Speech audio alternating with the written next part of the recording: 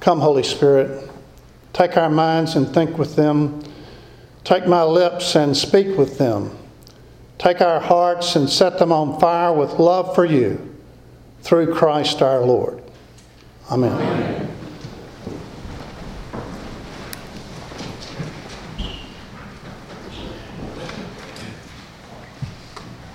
Jesus tells the Pharisees of all people, I must be on my way to Jerusalem, because it is impossible for a prophet to be killed outside of Jerusalem.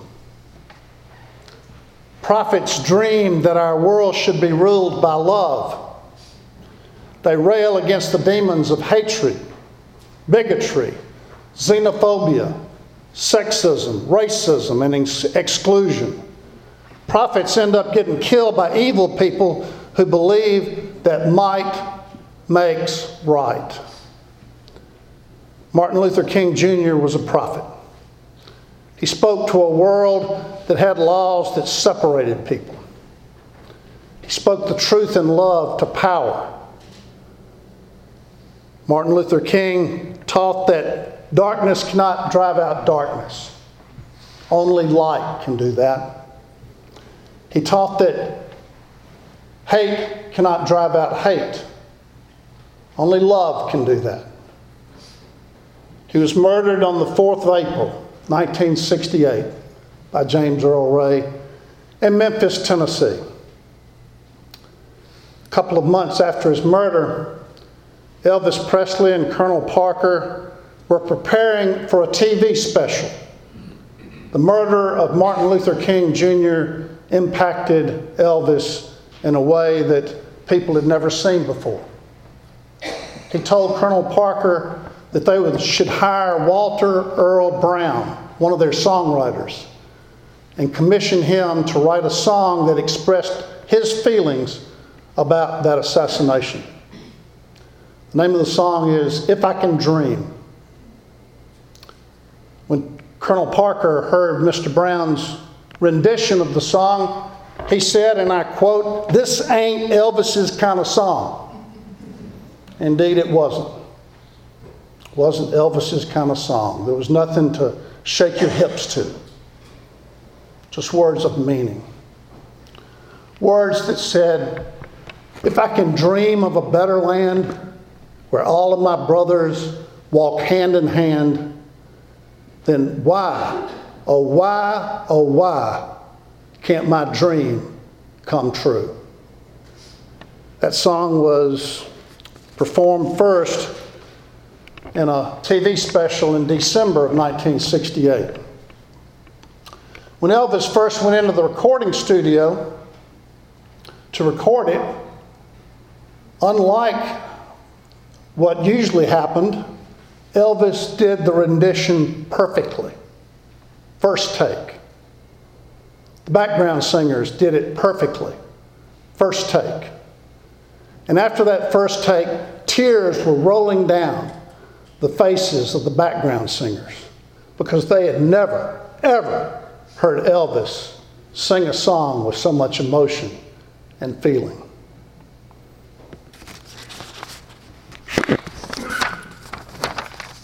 Martin Luther King Jr. taught that undeserved suffering is redemptive. Oh Lord, I hope that's true. I hope with all my heart that's true. Back in 2003, in the spring of that year, it was Passion Sunday, Palm Sunday.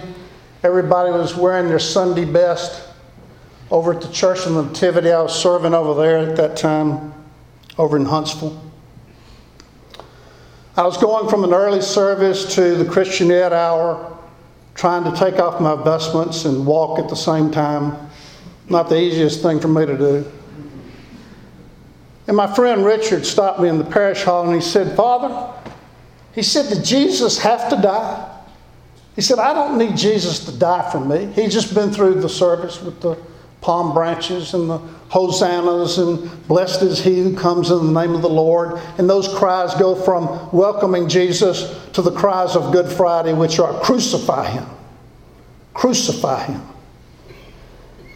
And Richard was struggling with emotions because for once in his life he had heard the message of that day. Crucify him. And he said, I don't need Jesus to die for me. Did he have to die? Well, a couple of years before that, I had been moved by the sermons of Leslie Weatherhead that were given back in 1945 in London during the bombings there in London. Those sermons are still in print to this day under the title, The Will of God. I highly recommend them. But I was convinced by that set of sermons, and I told Richard, my friend, I said, no, I don't believe Jesus had to die. But given the circumstance that Jesus came into the world to deliver a message of love to the world, and given that circumstance that people would not follow, God carried out God's ultimate will through the hard wood of the cross, hoping that that would bring the world to love. I don't believe for a second that Jesus had to die on a cross. The creed simply says, for our sake he was crucified by Pontius Pilate. I can accept that. I can understand that Christ's sacrifice on the cross wills to bring the whole world into the reach of his saving embrace of love. But Friday's horrific slaughter of 49 people praying to their God in the only way they know how is just beyond the pale.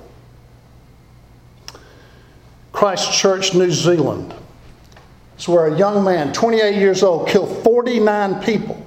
It's an outrage. It's evil. And this is the sort of evil that we need to get rid of. It shows how far we've got to go to bring the world to the saving embrace of Jesus. His message of love and peace gets crucified every day in this world. Every day we get the report of the carnage, where love wasn't shown, where bitterness and hatred and murder is shown.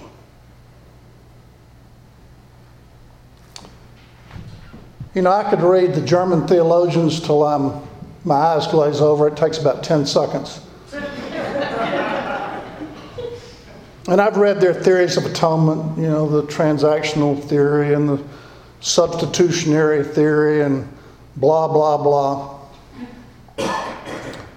About the best way I can understand the atonement is in an old story. It's a true story in the deepest sense of that word, not historically true, but a true story.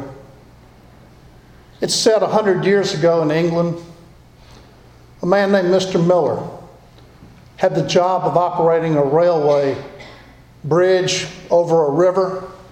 His job was to lower the bridge when the train was coming and then raise it back up for the boats to pass under the bridge. One day on a Saturday morning, against company regulations, Mr. Miller took his son, his only son, to work with him. Mr. Miller was sitting reading his paper, drinking his coffee out of his thermos, and his son was playing around the gears of that mighty bridge. Call came, said the train was way ahead of schedule, and Mr. Miller needed to hurry to get up to the control tower to lower the bridge so the train could pass over. Mr. Miller ran over to his son and put him on a safety platform, and he said, "Don't you move. Don't you dare move." And then Mr. Miller hurriedly climbed the steps to the control tower, and he could see the train. It was already there near the bridge. And he began to push the lever, but before he pushed the lever to lower the bridge, he looked down through a skylight and he could see that his son had climbed back in the gears of that bridge. Mr. Miller had an instant to decide, who's going to live, my son or the people on the train? He lowered the bridge, crushed his son. And he could see through the control tower the people in the train, drinking their coffee, reading their papers, unaware of what happened. They didn't know. They'd find out about it later in Sunday school. They didn't know what had happened. And he beat against the windows of that control tower and said, "Don't you know what I gave up for you?" Of course they didn't. They didn't know. It is evil that tries to control, not love. Love doesn't steer, guide, predestine, manipulate, dominate, or bully the one that is loved. As Paul wrote to the Corinthians, love bears all things, believes all things, hopes all things, endures all things. Love never ends. Love continues to bear, believe, hope, and endure all the evil that hatred and bigotry directs its way every day in this world. 49 more lives have been sacrificed on the altar of fear and hatred. Will it ever stop? If I can dream of a better land where all of my brothers walk hand in hand, then why, oh why can't my dream come true?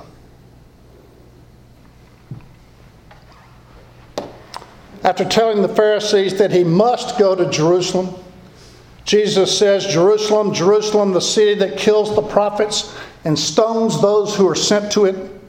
How often have I desired to gather your children together as a hen gathers her brood under her wings, and you were not willing." What made the cross as certain as the sun rising in the east was that the people in Jerusalem were not willing to accept Christ's message of love for all people. All people. Christ is the light of the world. There are still too many dark places. There are still too many hearts filled with hatred and fear of the other. People different from themselves. We're going to have prayer A today. I don't know why this came up in my mind, but we're going to have prayer A in a minute. And there's a phrase in that Eucharistic prayer that has caught my breath for months now. And that phrase simply says, "The God and Father of us all." All of us. Pray that hearts can be won over by Christ's sacrificial love. Laws can't do that. Walls can't do that. Guns can't do that. Only love can do that. May we open our hearts to the light of His love and pray the world might be transformed by His saving grace on the cross.